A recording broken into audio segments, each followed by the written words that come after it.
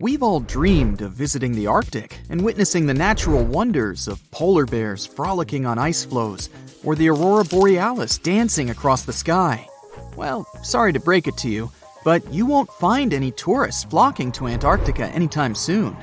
Why, you may ask? Let's dive into it. First off, where is Antarctica? It's located in the southern hemisphere, specifically at the South Pole. The Southern Ocean surrounds it, and most of the continent is covered by ice, making it one of the most remote and frigid places on Earth. Now, have you ever met someone who's visited Antarctica? Probably not. It's one of the least visited places on the planet, and only a handful of lucky explorers have seen its interior, which is mostly made up of glaciers and ice fields. But trust me when I say the wildlife and scenery are out of this world. Why shouldn't you travel to Antarctica? Well, for starters, the environment is incredibly fragile and can be easily damaged. Plus, there are no native human populations on the continent, so your travels would essentially be like visiting an uninhabited island. And let's not forget that it's also one of the most expensive destinations to travel to. Despite all that, Antarctica is not exactly guarded like a fortress, but there is an international agreement called the Antarctic Treaty. This treaty was negotiated to prevent any unwanted activity on the continent and bans some forms of testing done there by member states. But the primary reason we can't just waltz into Antarctica is that it has a delicate ecosystem that needs protection. The treaty states that Antarctica should be used for peaceful purposes only and should be free from any human activity that could harm the environment. Scientists are still learning about the continent's unique ecosystem, and our activity and machines could disrupt the delicate balance that exists there. If you're still itching to go to Antarctica, getting permission isn't exactly a walk in the park. U.S. citizens, for example, need to complete a special form and send it to the Office of Ocean and Polar Affairs. And once you're there, you'll need to follow some strict guidelines to protect the environment, like not disturbing any wildlife or taking souvenirs like rocks, plants, or animals. Now, technically, can you live in Antarctica? While there are no laws banning people from living there permanently, it's a very inhospitable environment and unsuitable for human habitation. Temperatures can reach negative 76 degrees Fahrenheit and below, making it nearly impossible for anyone to survive without the proper equipment and experience. Plus, the nearest piece of land is over 1,000 miles away, making any inhabitants completely cut off from the rest of the world. Who knows? Maybe one day we'll get the chance to visit this unique and fascinating continent. But until then, let's admire it from afar. Let's now talk a bit about the discovery of Antarctica. Unlike other places that were already inhabited, Antarctica never had a native human population. Ancient Greek philosophers had an idea about the continent and called it Antarktos, meaning opposite the bear. The bears it refers to are not the polar ones, though, but rather the Great and Little Bear constellations, which are only observable in the northern hemisphere. As a result, the term signifies the opposite of the land of the bear. Whaling and sealing voyages in the late 1700s and early 1800s would venture further south when rounding Cape Horn at the tip of South America. It was known that going further south often meant stronger winds, but also the risk of hitting floating ice of all sizes and of winds and seas that could prove dangerous to the ship and crew. Captain James Cook was the first to cross the Antarctic Circle on January 17, 1773, in the Ross Sea region.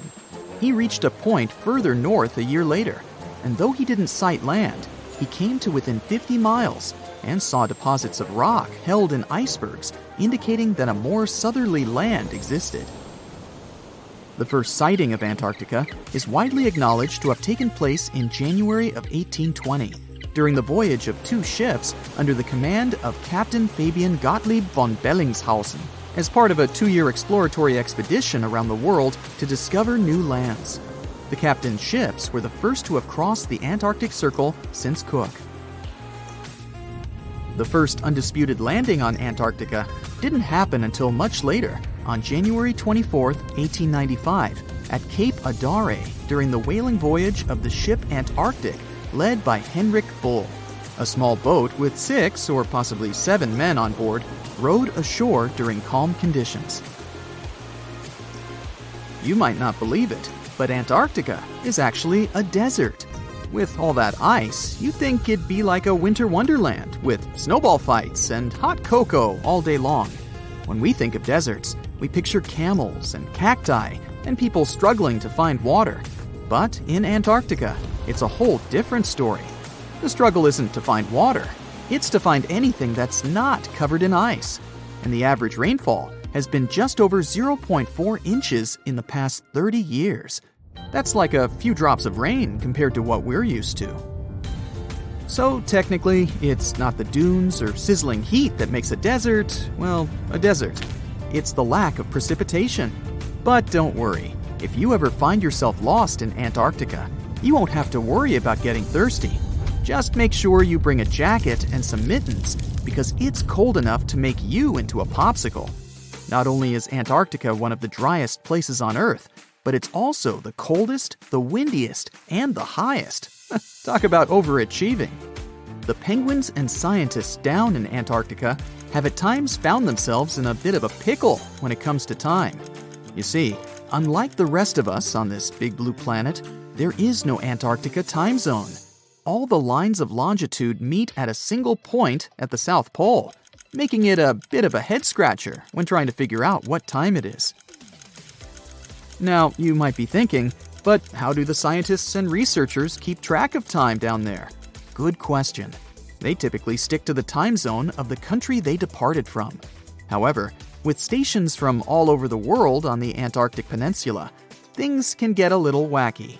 Imagine trying to coordinate with your neighboring countries without accidentally waking them up in the middle of the night. You might think that not much could survive in a place where the temperature is extremely cold, the sun barely shows up, and the wind could blow you away faster than a tumbleweed. Well, as in many places on Earth, life found a way in Antarctica too. Believe it or not, this frozen continent is buzzing with activity. It's home to billions of krill, which in turn attract lots of seals and more penguins than you can shake a fish at. But don't let their cute and cuddly appearance fool you.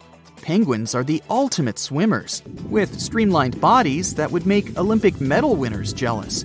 They come ashore to breed and chill, but their real talent is stealing pebbles from each other and forming mathematically precise huddles to stay warm. Antarctica is also home to the largest species of penguin on Earth. It's called the emperor penguin. Sure, these creatures are flightless birds, but that doesn't mean they can't jump. In fact, some of them can leap up to 120 inches.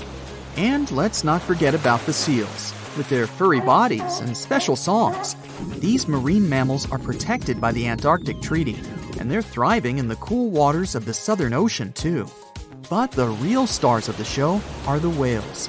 During the Antarctic summer, these huge creatures show up in droves to chow down on the abundant krill. It's indeed like a whale buffet down there. That's it for today. So hey, if you pacified your curiosity, then give the video a like and share it with your friends. Or if you want more, just click on these videos and stay on the bright side.